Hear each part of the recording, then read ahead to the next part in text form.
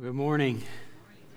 Tell you what, let's have a prayer before we begin. Jump in here. Father, Lord, we're grateful for the opportunity to just open your word and come together in a setting like this, begin our week with our brothers and sisters in Christ. And Lord, part of what we do is we take time to open our hearts, our minds to your truth. And so, Lord, I'm just praying that you would bless this time and help us to see what you're saying.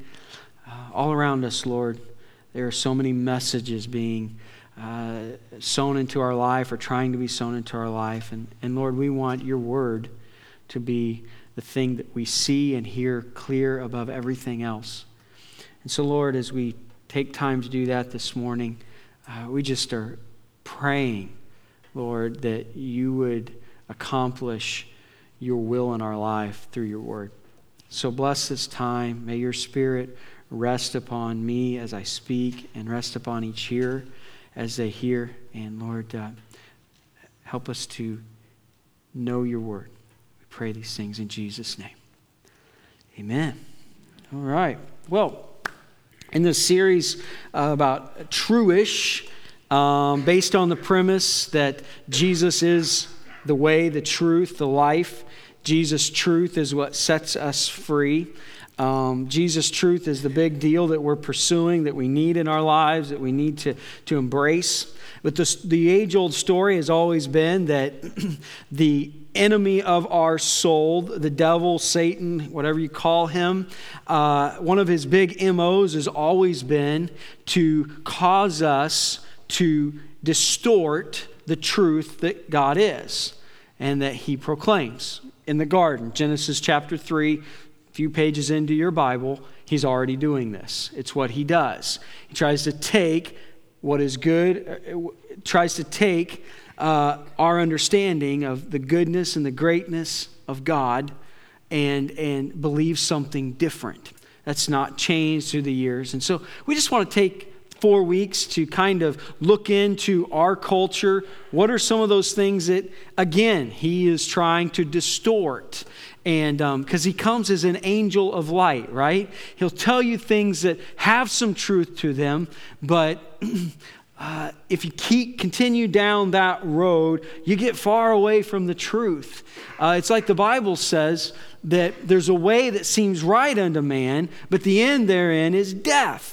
And so this is this age-old thing, right? And so we're just, once again, visiting what might be in our culture today. What are some things that are true-ish? I lost my train of thought there. So, we've looked. You can't help me with that, can you? So, we looked at a phrase, sincerity is enough. That person, they were so sincere. And that's what you need to be, is just sincere. Hey, true statement, sincerity is good, right? God requires us, wants us to be sincere. We like sincere people. But is sincerity enough? When I die and I'm up front somewhere and they're talking about me, is it good enough for them to say that he was just a sincere person? But that's what you all run into, right? We made sincerity the thing. Sincerity is necessary, but it's not sufficient. Jesus Christ's work and his grace, his love and mercy is what's sufficient. So my sincerity that God calls for me to have, it's not the end game. It's not the bottom line. It's actually to be placed in what Jesus Christ has done for me. I'm sincere in my faith and trust in the work and grace of Jesus Christ. Big difference. Second thing we looked at is God wants me to be happy. Hey, amen. He does. Look around you. Look at the glorious world he's created. That he said when he created it, it was good. It declares his glory. Psalm 19, right? It declares, the heavens declare the glory of God. It's like, wow, you can't go to the Rocky Mountains or you can't go to different places. Wow, what a glorious God of splendor. But you know what? It also says that not only was it to reveal his glory, but it was for man, his primary creation, to enjoy. God wants you to be happy, absolutely. But what happens is with this statement is we begin to, if we keep this thing going, we think that the whole end goal of God is to make us happy. That's what it is all about. It's all about God making me happy. And we turn this around, we flip it around, and God becomes, our genie, so to speak. And guess what happens? When we're not happy, it's God's fault or God's failed. God wants you to be happy, but more importantly, God wants you to be His. Because in being His, you find blessing, and in blessing is happiness. And in blessing, there is a life that although times aren't always happy, and in this world you have trouble, and all of us know that not every week goes happy, and there's things that, right? But if I'm His, and I'm worried about being His, not necessarily about Him making me happy, then I'm okay, right? And it's an important thing to realize. God loves to see my joy, but God is more concerned about me being His child. And you know what? When the culmination of this world happens, not any of us are going to really worry about being happy, right? Because we're going to be in some kind of glorious existence. So He's more concerned right now about me being His, and then out of that. So this week, I want to look at one more thing, or why did I say that? We're going to do 2 more weeks. We're going to look at one thing today. And that is something that, before I go there, I want to remind you, what you believe determines how you behave, right? That's why we're looking at this. As a man thinks in his heart, so is he. He follows that. Belief, anywhere, any kind of discipline will tell you this. Any kind of, absolutely, God has oriented us to as we think, we believe, we follow that with behavior. And so, that's what we're trying to do, is continue to allow the Word of God to inform our belief, to become our belief. Because as we believe His Word, His truth, we follow that, and we behave in a way that follows that. So today, let's look at another one. It's a phrase every one of you have heard. Somebody's looked at you and said this, I'm sure. And I'm sure maybe some of you have said this. You can't judge me. You can't judge me. You ever said that? Yeah, absolutely. If you have brothers and sisters, you've said that, right? At some point, you can't judge me, or, absolutely. You can't judge me. This is one of my favorite picks that kind of is my you can't judge me right now. Is this pick, chicks be like you left the toilet seat up. I love this picture. You can't judge me. Come on, look at that, right? Don't point fingers. But you know what I'm talking about. I know you do. But Matthew chapter 7, verse 1 says, do not judge. Right? Do not judge. I am amazed. I've had to come to terms with the reality that what they tell me, the experts tell me, is this verse, this phrase, is the most quoted phrase in all the Bible now. When I was growing up, or it used to be John 3:16, right? God so loved the world, He gave His only begotten Son. Whosoever would believe in Him should not perish but have everlasting life. I'm like, wow, that is the Bible in a verse. That shows exactly what I need to know about God, know about myself. Yes, God so loved the world. But now in our culture today, the most used verse is this one. This is our understanding of God now, or what the Bible says. You do not judge. You can't judge me. Or I could say this, you shall not size me up and write me off. You shall not size me up and write me off. Don't judge me really is code for this. You would agree. You can't criticize, compare, or confront me. That's what people mean, right? When they say, you can't judge me. That's what you meant when you said it. You can't criticize me, or you can't compare me to that, or you can't confront me about that. You can't do that. Remember, Matthew chapter 7, verse 1, do not judge. You can't judge me. It just feeds into our whole tolerance culture, right? The tolerance culture that we all live in, or we call it PC, politically correct culture, where none of this can happen. Criticizing, confronting, comparing type deal. It's tolerant. We're tolerant. What's amazing to me, have you ever thought about this, is that the tolerance group are the most intolerant people about people who are not tolerant. You ever notice that? They say that everything should be tolerant except for those people who aren't tolerant. It's kind of the same way with the judging crowd. You can't judge me, but the one judgment I'm going to make is you can't judge me. Yeah, it doesn't, anyway. I digress. And I would say, there are reasons why we judge. I absolutely had to look at people, unbelievers, who have said things like Christians are so judgmental. And I have not looked at them and said, you're crazy. You know what I've done? I've said, yeah, you're right. You've met some of us. Yeah, we've struggled with that. Probably here's the reasons why. I would say the two primary reasons. One reason why we judge is we're jealous. We judge because we're jealous. That's why I judged in the past. Absolutely. The 10th commandment is do not covet. It's that whole area of jealousy, of coveting, of envy. It's a big one.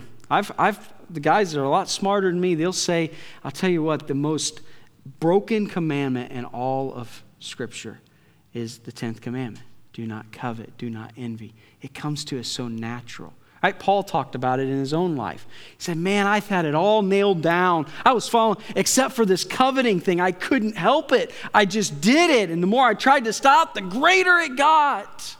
And so often the reason why we judge people is because we're jealous. And so we have to judge them to make ourselves feel better, or make them look not as good. Or we're jealous. Who they are, what they have, blah, blah, blah. Or second, we're self-righteous. You can't read much in the Gospels, the story of Jesus, and realize this is a huge issue. I mean, Jesus' blood boils greatest, and I said this in first service, I was thinking out loud, or his blood pressure rose the most, and I thought, did Jesus have high blood pressure? I don't know. I don't think so. I don't know. But his blood definitely boiled, right? I don't know what that is, but I like to say that. He was mad, obviously, at people who were self-righteous, correct? And self-righteous, one of the exhibit A of self-righteousness is judging. Because that's how you make your place. That's religion, man. It's a comparison game. If I'm better than you, then I'm okay. If I'm better than this, I'm okay. It just self-righteous and judging just goes all together. And that's why sometimes we do that. But you know what? If we're going to look at this, I'm interested to know, he says, do not judge. That's quoted all the time. That's what everybody... How many people realize that the Scripture also says things like John chapter 7, verse 24.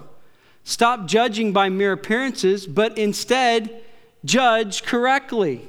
Those are red letters in your Bible. That's Jesus Christ talking to you and me. He wants us to judge something, right? Paul, big issue in the Corinthian church. Got a mess going on. Somebody's really acting out in a way that's awful. 1 Corinthians chapter 5. This is what Paul says. He says in the context of this, he says, well, what business is it of mine to judge those outside the church? That's an important statement. The Scriptures make it clear that our business is not to judge people who are outside the faith. Okay? He said, well, it's not my business. God, verse 13, God will judge them. Okay? That's why it's so important as believers. You and I don't get up in the face of an unbeliever and judge them or, really, because what are you doing? But he says this rhetorical question. Are you not to judge those inside? He's saying, yeah, there's some judgment happening inside. It's real quiet in here. I knew it would be. Just talk about something like this and everybody listens for a while, Or Matthew chapter 7, same 20 verses later from Matthew 7:1. Well, about 7:15 is when he starts talking about false teachers. And in the context of that, he uses words like, good trees produce good fruit, bad trees produce bad fruit. And he says, thus, by their fruit, you're going to recognize them. You're going to make a judgment call that that's not good or that's not bad. The Scriptures are full of the idea, it assumes and it says that we make judgment calls. But you're looking at me saying, duh, I have to make judgment calls every day, every week, every year. Yeah. Jesus is not saying that we should never pass any sort of judgment. Every day we make hundreds of judgments about things around us. I mean, come on, it's not wrong to... Our whole system is based on... think about our legal system. And what I want to share with you quickly, because I want to move to something better, is what Christ means when he says, do not judge, is this idea, because of the context, chapter 6 of Matthew, 5, probably 2 also, when he says, do not judge, is that we are to refrain from hypercritical, condemning judgment. Got that? Hypercritical, condemning judgment. Eugene Peterson in The Message paraphrases this phrase, do not judge, this way. Don't pick on people, jump on their failures, criticize their faults. John Stott, great scholar, says that this judgment that Jesus is talking about, because of the context and because of what he's getting ready to say in a minute, it's a judgment, it's a harshness of one who is a fault finder, a blamer, one who puts the worst possible construction upon an act, one who condemns sternly. What I would say is Jesus is exactly talking about this kind of judgment here. You see, there's judgment is used in different ways because of different contexts, even in our life. And here, I would say that judging is happening in the Scriptures in basically two ways. It's happening in one, condemnation. Judgment is happening in condemnation. Or two, it happens in evaluation. And Jesus specifically here is said, listen, you are not to be one who judges someone in a condemning way. Well, why would that be? Well, obvious. I don't have the authority to be their judge. I can't judge someone really in a condemning way. What does the Scripture say? Who is he that condemns? Only God can condemn. So the minute I start to condemn someone and say, you know what, I'm judging you, I'm condemning you for this, I have crossed a line into some position that I'm not qualified for. Only God himself can condemn. That's why it's so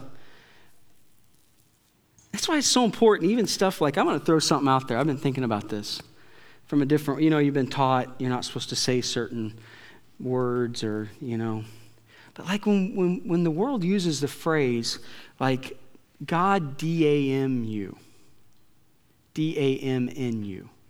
You hear that every day, right? Really, that phrase, beyond just, you're not supposed to say that, take the Lord's name in vain. Really what you're doing is you're assuming authority that is not yours. You're taking on and saying God should. That's not your place to say that.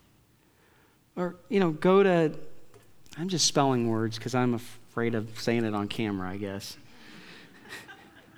Because somewhere will grab it and I'll be, they'll really not have the end of me, They'll have fun with that. But just go to H-E-double-L.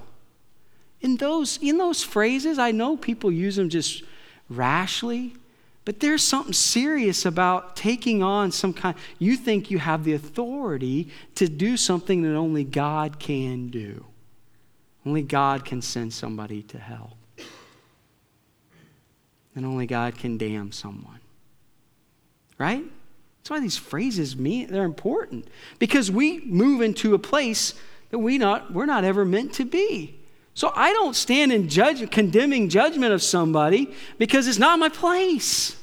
And two, the scriptures teach that so often we look on the outside and God looks on the inside. We can begin to make judgments on people, condemning judgments on people based on misunderstandings. Right?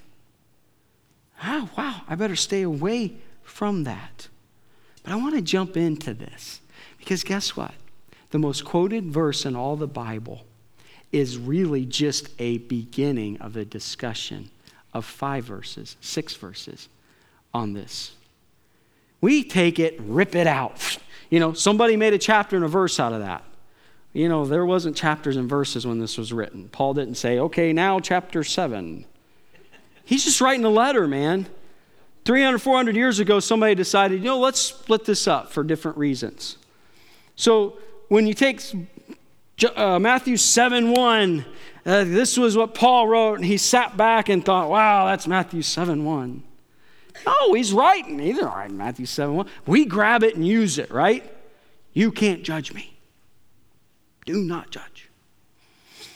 It's not very, not very imposing when I say that. But what is really being said here? In these 5, I'm going to look at 5. There's actually 6 verses. Now, when we come to Scripture, there's 3 things that we always are remembering when we come to Scripture, right? When I open the Word, I'm thinking 3 things. I'm thinking, 1, context. I'm thinking context. What's going on in this portion of Scripture? What's happening before? What's happening after? What is going on? Who's Jesus talking to? Who's somebody talking to? Context, right? All of us understand that. When we read what's going on, I got to get a frame of reference here for what's being said. 2 is I'm going to always interpret Scripture with Scripture. There's really no Scripture that's in a vacuum. But see, our world has taken this Scripture and made it a vacuum, right? Most people would say that's what the Bible says about judging. Don't do it. I just read 3 verses that say do, and I just grabbed 3, right? So I interpret Scripture with Scripture. It always helps me understand what's being said. That's why I throw Scripture up on the screen a lot. Maybe some of you are like, hi, another verse? Because I'm trying to share something with you that's not my opinion. I'm trying to say, hey, listen, guys, I'm not standing up here just say, I think these are some good ideas. And no, I really am intent about sharing the Word of God with you. Because that's the big deal. That's what will change your life, not me. We've already figured that out, right? Right? It's just a word. I was just sharing the Word, interpret Scripture. And the third thing is I'm always thinking, what is to be applied in my life? The Scripture is a living, breathing Word that is meant for you and me. It's not some just historical book. We read a bunch of facts. There's a reason for it being there. Even the stories are given. Remember what Romans says? They're given for our benefit. All Scripture is given for its correction, reproof, instruction, and all those things, as Timothy says. And so I'm looking and thinking, okay, Lord, what do you want? What do you want to do? What do you want to show me in my life from this story or from this word? It's like James chapter 1. James is very intent on saying, listen, be not just a hearer of the word, but be a doer also of the word. Because if you just hear it and you don't do it, you deceive yourself. You think that information is enough. Information is not enough. Application is what God's wanting to do in my life. That's what James is saying. And that's why, like, some people are like, I want to do a Bible study. I want to learn more about God. And I'm like, that's great, but you realize that every time we interact with the Bible, we should be prepared to be changed, because that's what God really wants to do. It's good. It's good. It's not bad. I know we don't like change, but it's good. I've never regretted anything God's changed in my life. Never. In fact, I am so much better because of it that I actually look forward to now His Word. Although sometimes it is a little painful when He shows me something about myself, right? But I realize if this changes, I'll be better. I'll be a better person. I'll be a better husband. I'll be a better father. I'll love more like God, right? So as we come to this, we're thinking in this way. So what is being said here in Matthew chapter 7? Well, he begins this way. Do not judge. We all know that.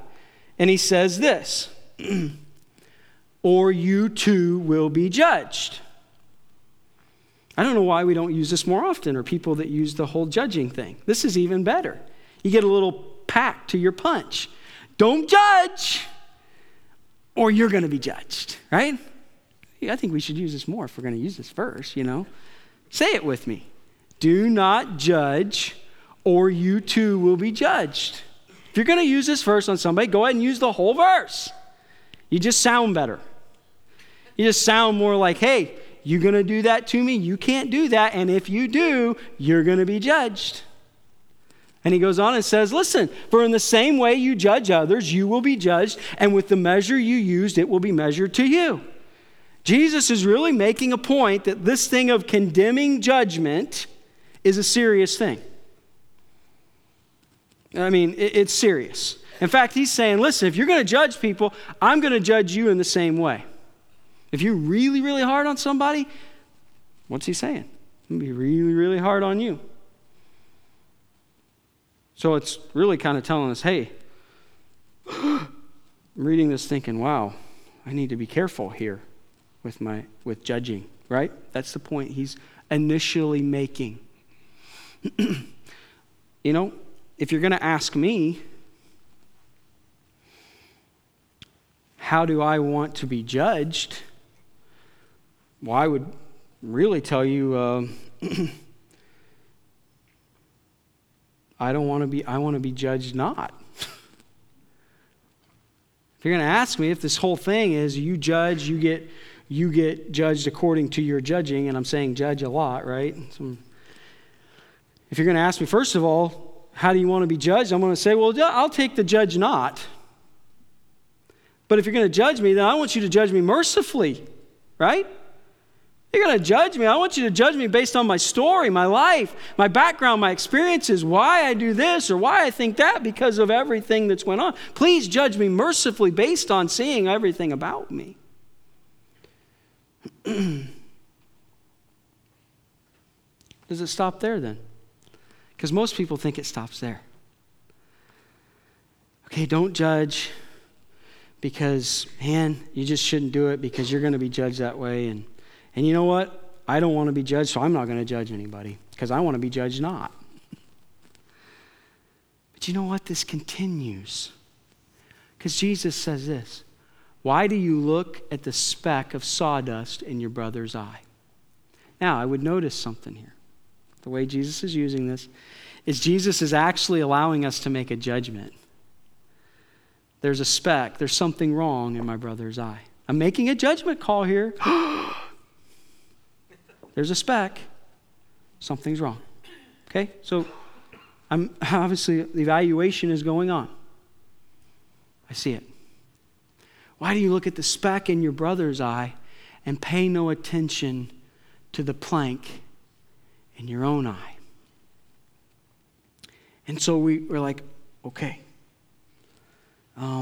Well, Jesus, if you're going to ask me why, well, it's more fun to look at the speck in somebody else's eye.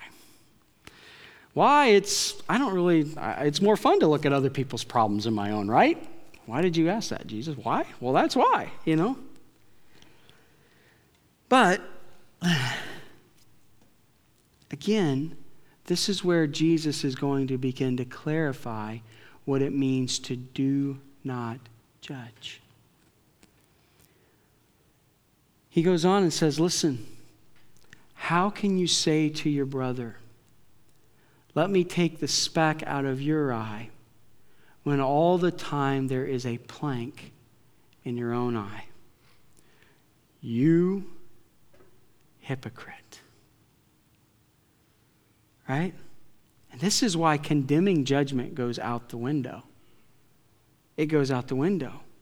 Because how dare you point out something in their life when you have something going on in your life? In fact, the definition of hypocrite in this context is this: is someone more fascinated with something wrong with someone else than themselves. When you're more fascinated with something else wrong with somebody else, you're a hypocrite, right? Is what Jesus said. And that's why verse 1 makes sense. Don't judge. And so if I stop there, I'm thinking, okay, so I'm getting it, Lord. You're showing me. I shouldn't judge. One, because, this whole you'll be judged at the same measure. Two, oh, Lord, you're teaching me that I'm not perfect.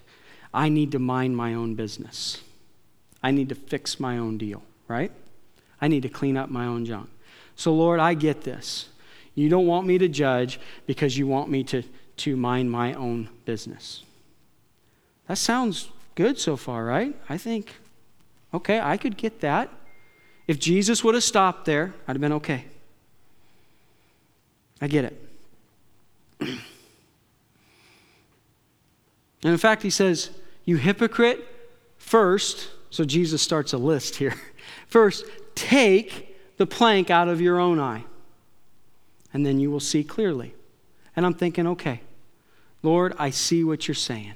I shouldn't judge because I should realize I need to fix me. And in fact, by seeing the speck in somebody else's eye, seeing their junk, it causes me to look and reflect on the fact that I'm not perfect either, and I need to focus on me. Right? That sounds right, good. Sounds like what he's saying so far. And I like this little, take the plank out of your own eye and then you will see clearly. This week, I can see clearly now the rain is gone. Well, now you got a new phrase. I can see clearly now the plank is gone. See? You can think that way, right? Now you're going to sing that song the rest of the day and hate me. And so whatever I talked about, you're just going to hate me. You're going to ignore whatever I said. So, okay, God, you don't want me to judge because it's not my place, and you want me to focus on me, and you want me to take the plank out of my eye. I get it, God. Mind my own business. But you know what? Jesus doesn't stop there, does he? He says this, then you will see clearly to remove the speck from your brother's eye. What? I thought everybody said, don't judge, mind your own business.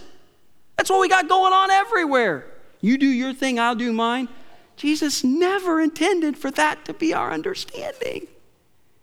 Because as he's talking about don't judge, he finishes with what? Fix you so that you can help them. This is what this is about. You see, this is the Sermon on the Mount when Jesus is ushering in a new kingdom, a new covenant. It's what he's going to talk about over and over. And in fact, right before he goes to the cross, John, he's going to share a new command I give to you. Love one another. My kingdom is built on the love of my disciples for one another. My love in you and your love around with each other. And this fits completely with what he is all about. It's about not being condemning toward people, but having that broken attitude that, Lord, fix me so that then I can also help someone else. Amen? This is the 5 verses of do not judge. Most people would be like, that's the only thing I knew about judging in the Bible. Listen, I would say it this way. Love moves me to fix me and to help you. That's what's being said here. Remove the plank in your eye in preparation to help move the speck in someone else's eye. And that's what we believe in, right? A community of believers that look out for one another, that are there for one another, that are each other's keeper. This isn't about don't judge me and we all run off to our own things and you can't talk to me and I can't talk to you and you can't judge me. No, Jesus is clear. You don't have the right to judge. You're not in a position to be the judge. But listen, you are evaluating things all the time. And in fact, what I really want to communicate to you is have a broken and a contrite spirit. That, Lord, help me to fix me and then help me to help someone else. Amen? This is what this is about.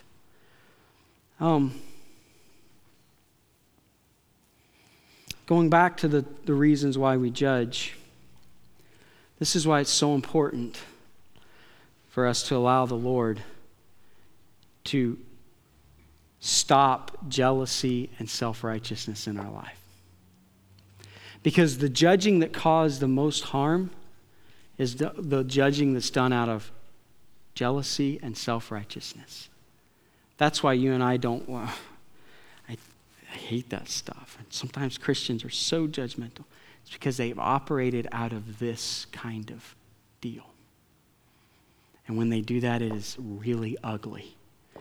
But when we're broken and we're owning our own stuff, but yet we love someone, our brother, who you can see it, they are headed off the tracks, man. They are about ready to crash and burn. The loving thing for you to do is not say, well, I can't judge them. It's to say, listen, man, I just want you to see this. Do you know this in your life? Do you see what's coming? Do you know what the Word says about this? I would say this. Hold on my iPad. Love forbids me from sizing you up and writing you off. Love forbids me from that. That's self-righteous. I'm going to size you up and write you off. But love also forbids me from sizing you up and walking away. And each one of us, I'm telling you, need loving, godly people who are broken and humble and contrite, who are not superior in attitude, who are not critical, but are willing to, if I'm starting to go off the rails, to say, hey man, I love you, dude. Do you know what this is about ready to happen in your life? That's what this whole thing is. Wow, that's a whole lot different than you can't judge me. Let's pray. Father, this is stuff that you just continue to need to grow on and understanding, Lord, but your word, man, it's so powerful. And so often we've made true-ish things out of your word. And all around us, we have people who won't really get into community because they won't judge and you can't judge and blah, blah, blah. And Lord, it's obvious. No one is in a place to be someone's judge. But Lord, we are making evaluations. You call us to evaluate and make a judgment call about right and wrong, good and bad, fair and unfair.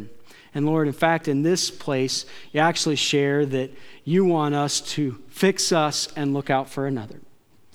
Lord, we've all met those people in our lives that have modeled this and how we love them.